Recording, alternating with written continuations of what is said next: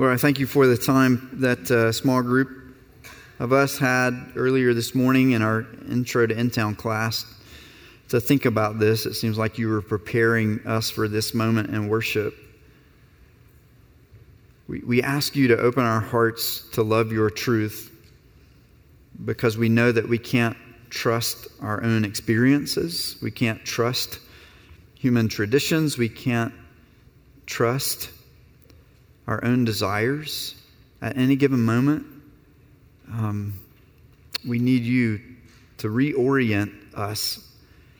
And so we thank you for the poet who wrote this psalm and for Wendell Kimbrough who set it to a tune that we can sing so that we together could ask you to come and be with us and teach us to love your truth.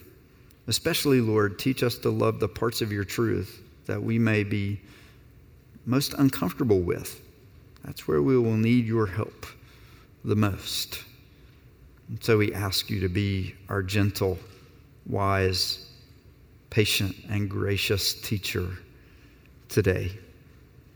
Amen.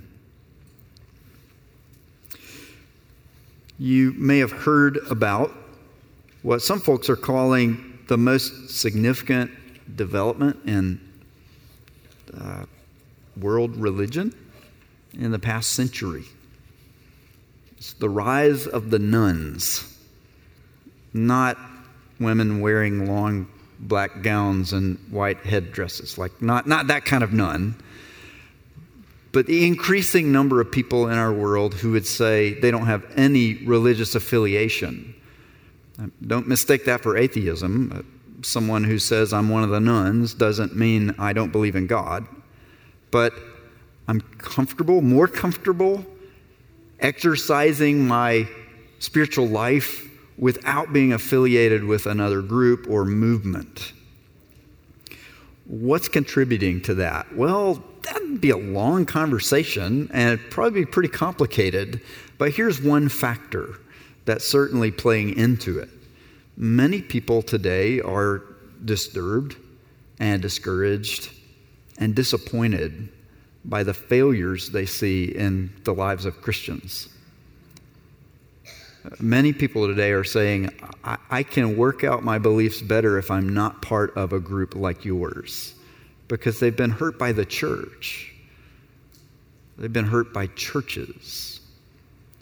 They're disappointed in the failures of Christian leaders. We could ignore that and just kind of stick our head in the sand and say, that sounds uncomfortable, let's not go there. Or we could downplay it and say, oh, those leaders didn't really fail. Those churches didn't really hurt you that bad. It's not that big a deal. You shouldn't be that disappointed or that discouraged. You're making a mountain out of a molehill. Or we could lean into that pain and we could be honest about it. And we could spend some time reflecting less on the people we're disappointed with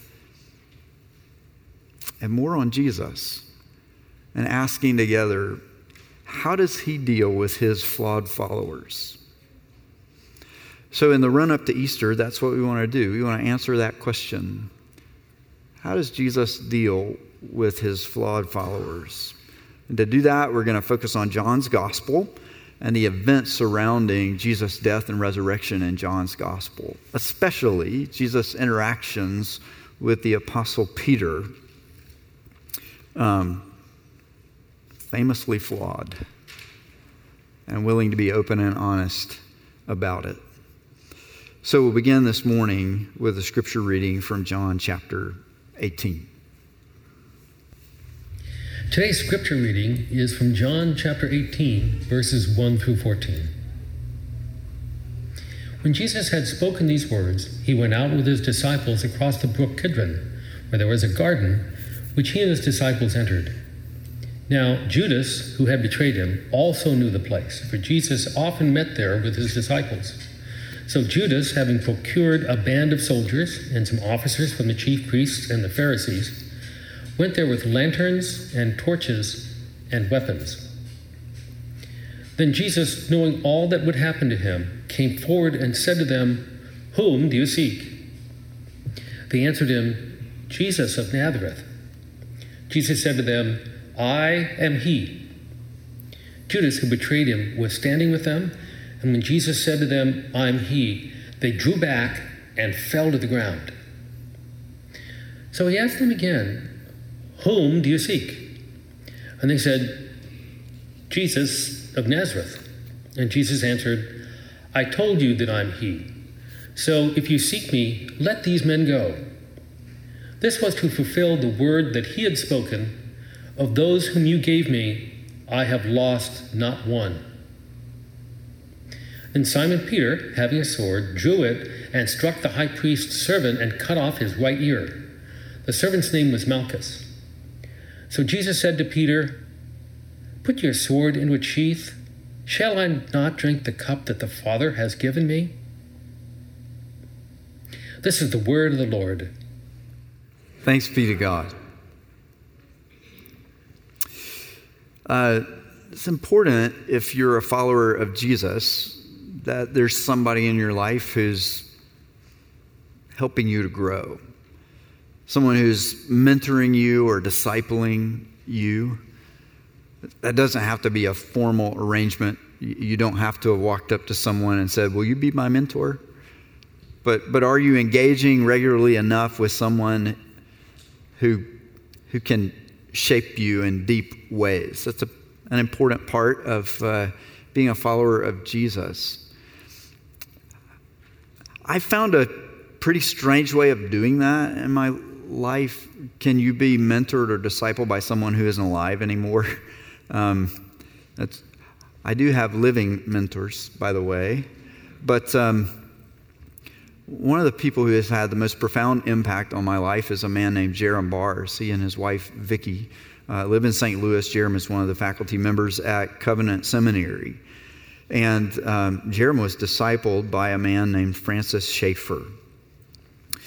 Francis Schaeffer was a pastor in our denomination who moved to Europe at one point to work with children, to tell children good news about Jesus. Found himself in a climate where there were plenty of teenagers and college graduates who had deep spiritual questions. And so he and his wife, Edith, started a ministry called L'Abri, French word for shelter, providing a safe place for people to come gather and ask hard questions. It was the 1960s and 70s and 80s version of the rise of the nuns in Europe. And Francis Schaeffer passed away in the early 1980s of cancer. So he can't mentor me. But I spent some time over the past few years reading through a book called The Letters of Francis Schaeffer and asking God to disciple me through the words that he wrote while he was still living. And so my little journal, I write down at the top of the page, "Lord Jesus, what are you teaching me through your servant, Francis Schaeffer?" That's a helpful discipline for me to remember. I'm not just reading a book. I'm not just making my eyes go over the words on the page. But I'm really trying to be led by someone who is further along the path of Christian maturity than I am. Reading through that book, The Letters of Francis Schaeffer, I'll highly recommend it. I don't have a relationship with the publisher, so, I don't get a cut. One of the themes that comes through there is he's trying to help young adults find Christian community. And an answer that comes out prominently is twofold. We must not accept what is poor, and we must not demand what is perfect. If you're looking for a community, a group of people among whom to grow in any way, but especially as a disciple of Jesus, then you got to find this hard balance. On the one hand, we're not going to settle for what's poor. On the other, we're not going to demand what is perfect. Accepting the poor is like, relaxing the standards. Saying, well, yeah, I'm looking for a community that can help me grow, help me mature in my faith in Christ. And these people, well, they'll do. They're not that great at it. And they make a ton of mistakes. But let's just turn a blind eye to it and kind of take our expectations. They're a little too high. Let's just settle. Let's make the standards kind of painfully low and agree to live with it. On the other hand, we could demand what's perfect. We could raise the standards until they become impossibly high. When we do one of those two things, there are only three possible outcomes. One is, I can leave. This church isn't perfect, so I am leaving. This community of people who claim to love Jesus, one of them made a mistake one time, I'm out. Right? We raise the standards and make them impossibly high. One outcome is we just leave. Another outcome is I can stay, but I can close down my heart. I can say, I'm here, but whatever. I'm here, but you've disappointed me too many times. I'm here, but the standards here are so low, I don't really trust you that much. I'm not really going to let you shape me, but I'm not going to leave. I'm just not really going to engage very deeply. So I can leave, or I can stay but close down. Or the third outcome is I can stay and I can dominate. I'm going to stay here and I'm going to whip you losers into shape. A bunch of slackers. We'll raise the bar around here. Like, those are the options, aren't they? If we're going to accept what is poor or demand what is perfect, we're going to wind up leaving, we're going to stay and check out, or we're going to stay and try to become the boss of everyone and become replacements for the Holy Spirit in the lives of other people. Faith in Jesus doesn't insist on any of those outcomes. Faith in Jesus doesn't insist on those outcomes because the Jesus whom we trust doesn't accept what is poor, and he doesn't demand what is perfect. Let's convince ourselves from the Scriptures that Jesus doesn't demand what is perfect. He knows that some people who claim to be his disciples actually are not. Our text tells us the story of Judas betraying Jesus. Judas, knowing that Jesus had been meeting in this garden every night during the Passover week, knowing exactly where to find him. Jesus knows that one of his disciples isn't really a disciple. He knows that here's this person who's been saying for years, I trust you, Jesus, I'll follow you, I'll go wherever you lead me, isn't really living up to that at all. And this knowledge troubles Jesus. If you look back at John chapter 13 and verse 21, Jesus has just announced that someone is going to betray him. And the verse says, after saying these things, Jesus was troubled in his spirit. So Jesus knows that some people who say they're part of the church and say they represent him actually aren't. They actually don't. And he's troubled by that, but it doesn't derail his confidence in God's purposes. And so he's able to say, of those whom you gave me, I have lost not one. Father, your purpose has been to give me certain people, to trust me and to love me. And to do that across centuries. In John chapter 17, Jesus prays for those who aren't alive yet, who will one day follow him. So he's bothered by the fact that there are some people who say they love him who don't actually. And yet that doesn't so derail his confidence that he says, you know what? If one of my 12 disciples is going to betray me, I'm just giving up on the whole thing. I'm out. It's perfection or nothing for me. That's not the approach that Jesus takes. So that's how Jesus deals with knowing that there's someone like Judas in the mix. It'd be easy to turn a finger toward Judas and say, yeah, people like that, they're awful. The thing is, though, Jesus knows that all of his disciples, even the ones who really are his disciples and really do love him and really do trust him, that we are all weak. He knows that. He knows we're susceptible to confusion and temptation and utter spiritual collapse. When Peter fails in this text and pulls out his sword and starts hacking, now don't think long Scottish broadsword, Braveheart sword taller than the warrior. The sword in view here could be a dagger. It's a short sword. So this is, Peter just doing something. Jesus isn't shocked that Peter is failing in this moment. How do we know that? Well, if we've been reading John's gospel, Jesus not only predicted that Judas was going to betray him, later in John chapter 13, Peter said this, "Lord, I want to follow you now wherever you're going. I will lay down my life for you." And Jesus answered, "Will you? Truly, truly, I say to you, the rooster will not crow till you have denied me 3 times. Jesus knows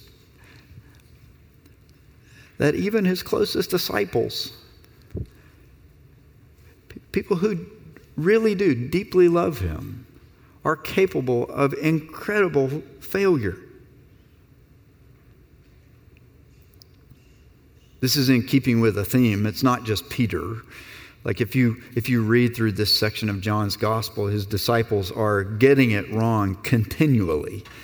And so you come across, chapter 14, verse 8. Philip said to him, "Lord, show us the Father, and that will be enough for us." And Jesus says, "Have I been with you this long, and you still don't know who I am, Philip?" Like there's this constant sense that even his best followers are confused, don't have it all together, don't know everything, don't get everything right, and are capable in moments of pressure of utter collapse.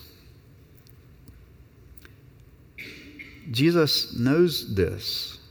He knows that we are weak. He knows that we are naturally not good at the spiritual life. If we were, why would he need to be here in the first place? Jesus doesn't demand what is perfect. And yet, that is never meant to be an excuse in relationship with him. It's never meant to be the thing where we say, "Oh, I'm sorry, you've been hurt by a Christian church? Well, you should know from the beginning that no Christian is perfect. And so if you were hurt, it's your own fault for expecting perfection." I mean, we just kind of got to live with this weakness. That's not the way Jesus approaches this, right? He doesn't say, "Oh, Peter, I knew you were going to have a rough night, so it's okay if you want to cut off some more ears. You want to hack a few more noses? Go right for it. It doesn't matter. You don't have to be perfect." That's not Jesus' response at all. I'm not demanding perfection. I know your weakness. I know you're susceptible to failure. But I want you to be close enough to me that you can be changed and transformed. How do we know this? It's what Jesus himself said in John chapter 15. "I am the vine and you are the branches. And if a branch is closely connected to the vine, then enough life can flow into it that branch will begin to produce real fruit. But if that branch is separated from the vine, then it will shrivel and die." And Jesus says, "Apart from me, you can do nothing. I know you're so weak that without me, you can't accomplish anything that is of lasting and real good in this world. And yet I want you near me." And that's why we want to be near him, because he's that gracious and tender to people that he knows are weak. Jesus doesn't demand what is perfect. He invites us to have faith in him and depend on him and stay near to him. He also doesn't accept what's poor. Right? He confronts Peter. Peter has this kind of bravado moment. Jesus, if you're going to your death tonight, I shall go with you. And Jesus says, enough with the arrogance. Enough with pretending you aren't weak. I'm not going to accept it. We're not going to put up with this veneer of, I have it all together. I'm Mr. Spiritual Superhero. Forget it. We're not going to live with that. That is a poor substitute for genuine faith in me.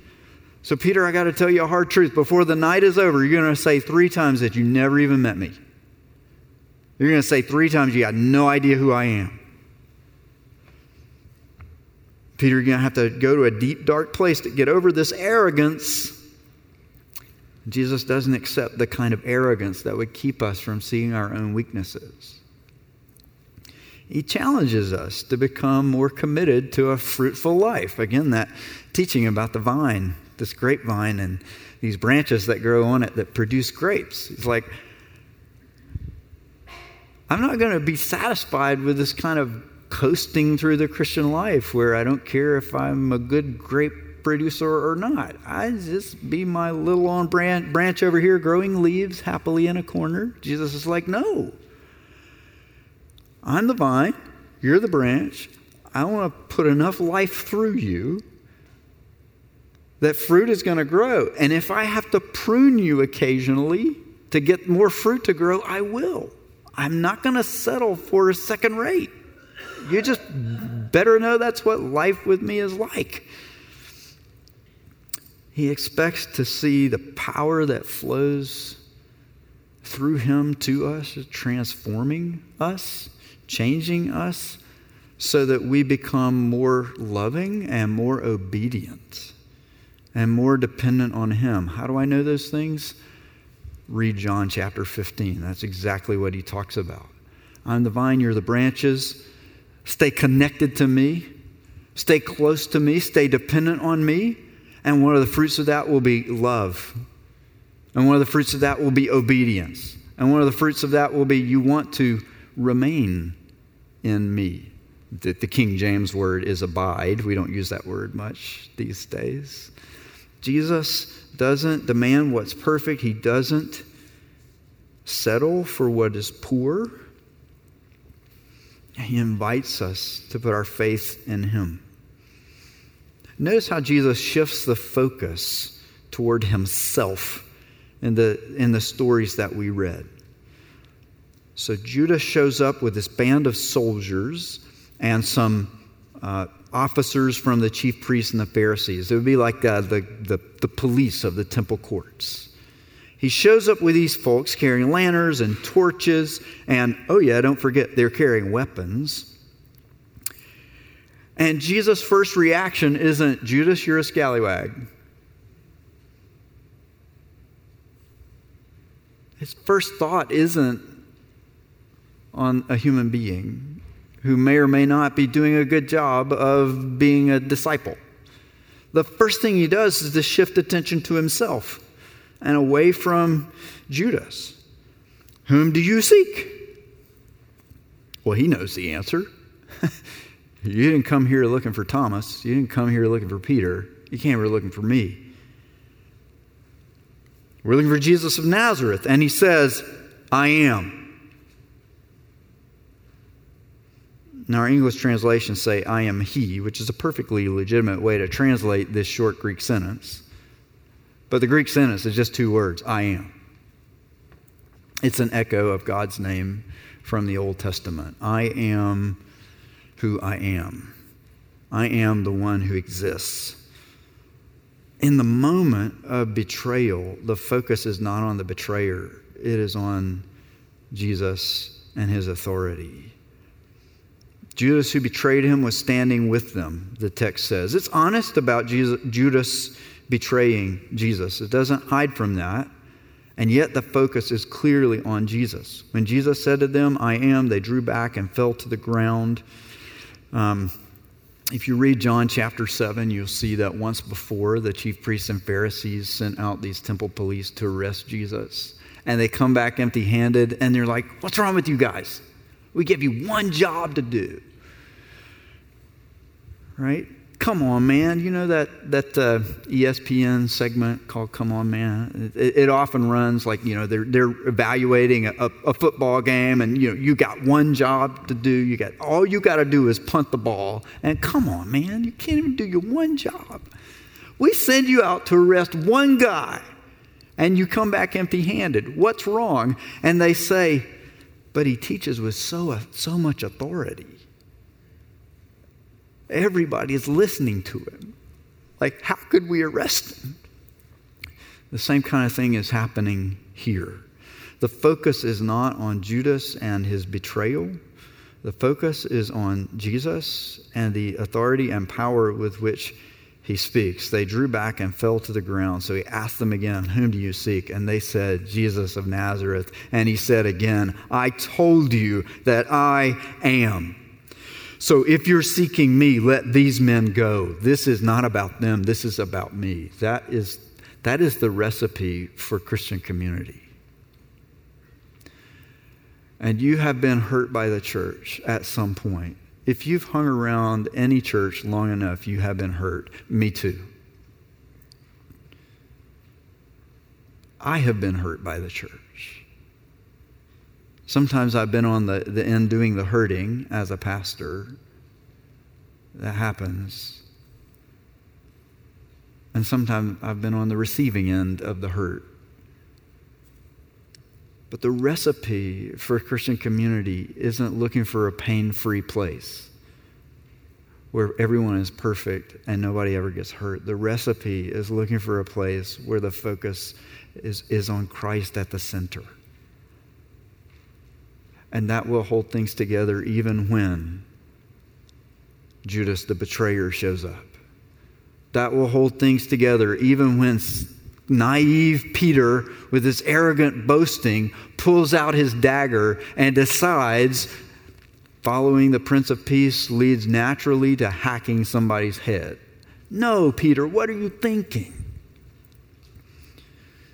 Jesus shifts the attention away from the failure of human beings and toward himself.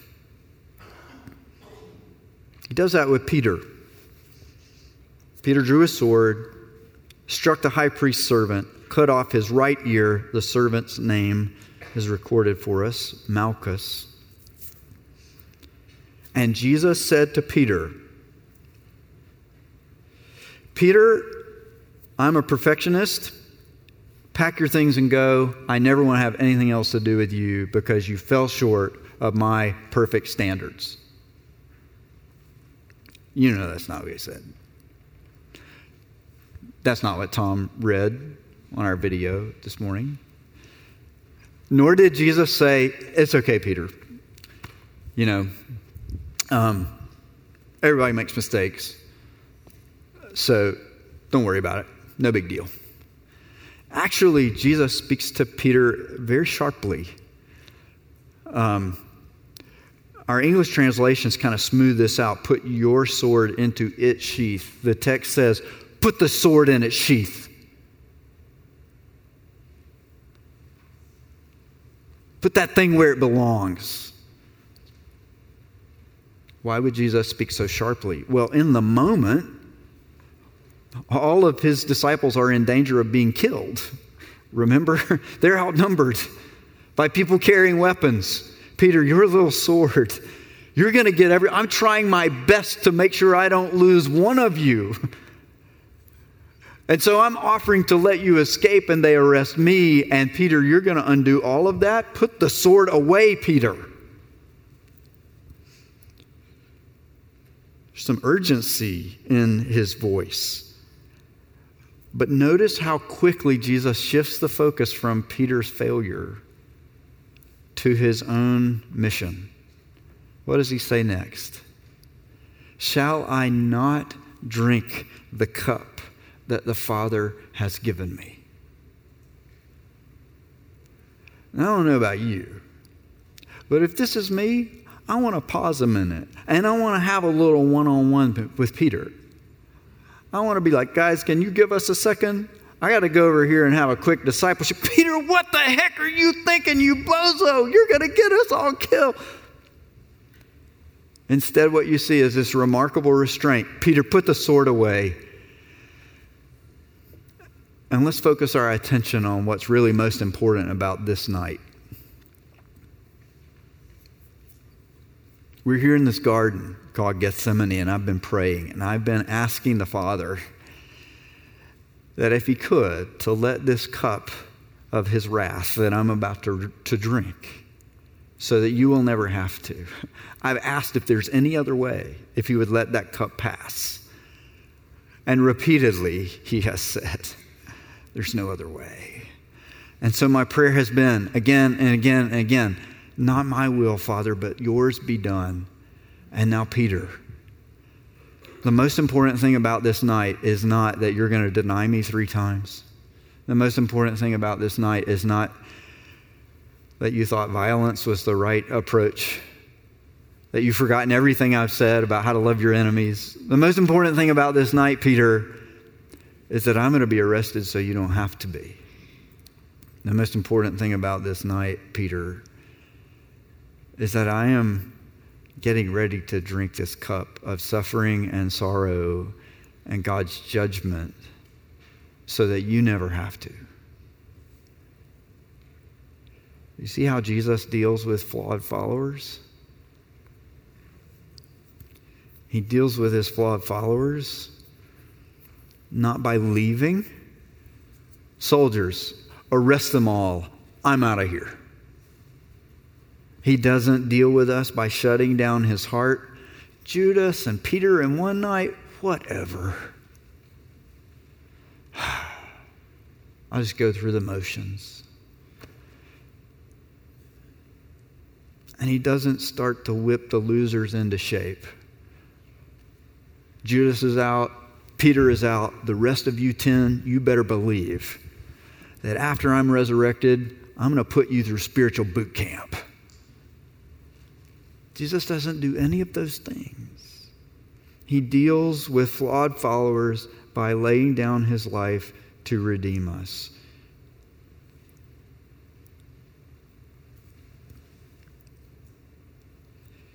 If we try to build a community or any relationship, what we're saying today about the Christian community and finding a healthy relational environment to grow as a follower of Jesus, it applies to almost any kind of relationship, right? Try finding a perfect spouse. Won't work. Try finding a perfect friend who will never hurt you. Won't work. So it can be applied to almost any relationship. If we try to build that around human ability, it will never work. If we're going to build a place for spiritual growth around human ability, then we're either going to be very confident of human abilities and we're going to set perfectionistic standards that no one can meet because we have so much faith in human capacity that we're naive. Or we have so little faith in human capacity that we set the standard so low that anybody could meet it. And we wind up not being a Christian community at all. But there's a third way. It's to build a community that's built not around our faith in human ability or our lack of faith in human ability, but to build a community around our faith in Jesus. That says somehow Jesus is willing to love people who are not perfect and yet continue to call them into growth so that we don't become satisfied with our weaknesses and we don't use that as an excuse. It actually gives us courage to approach one another and say, I am sorry I have hurt you. Will you please forgive me?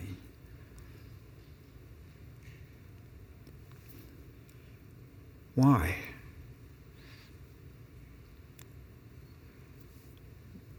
I'm not afraid our relationship is going to die if I have to say that to you one day. Because our relationship isn't built on my ability to fool you into thinking I'm perfect. And it's not built on my confidence in your readiness to forgive me. It's built on something bigger than all of that put together. It's built on Christ and trusting the one who would love us enough to say, I know how weak you are. I know how needy and foolish you are. And yet I love you enough to drink the cup that the Father has given me so that you will never have to.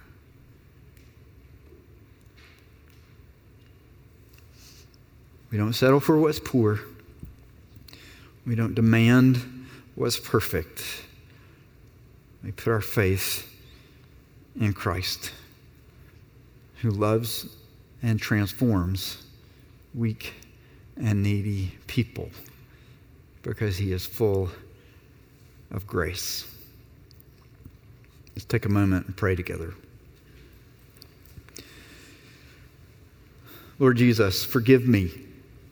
There are times when I have left. I have withdrawn from relationships. I have pulled back. And I have, in arrogance, said, I'm the perfect one here and nobody else can live up to my standards. Forgive us for the times we have done that. There are times we shut down our hearts and we kind of adopt a whatever attitude toward our relationships, even our relationships with your followers. Forgive us. And forgive us for the moments when we respond by thinking that we're the spiritual experts who can whip everybody else into shape. All of these are approaches we take when we're trying to build a community that's based around faith in us. Help us to have faith in you. Lord, some of us have hurt others. And some of the disappointment and discouragement that others are feeling about the church is because we have caused it. Would you help us to repent? Would you help us to restore those relationships? Give us courage to say, I'm sorry where we need to. Some of us have been hurt by Christians. We've been hurt by the church. And we've been maybe too quick to run away. Give us courage to step back in because we trust you. Thank you, Lord Jesus, for your grace and mercy to us. We pray in your name. Amen.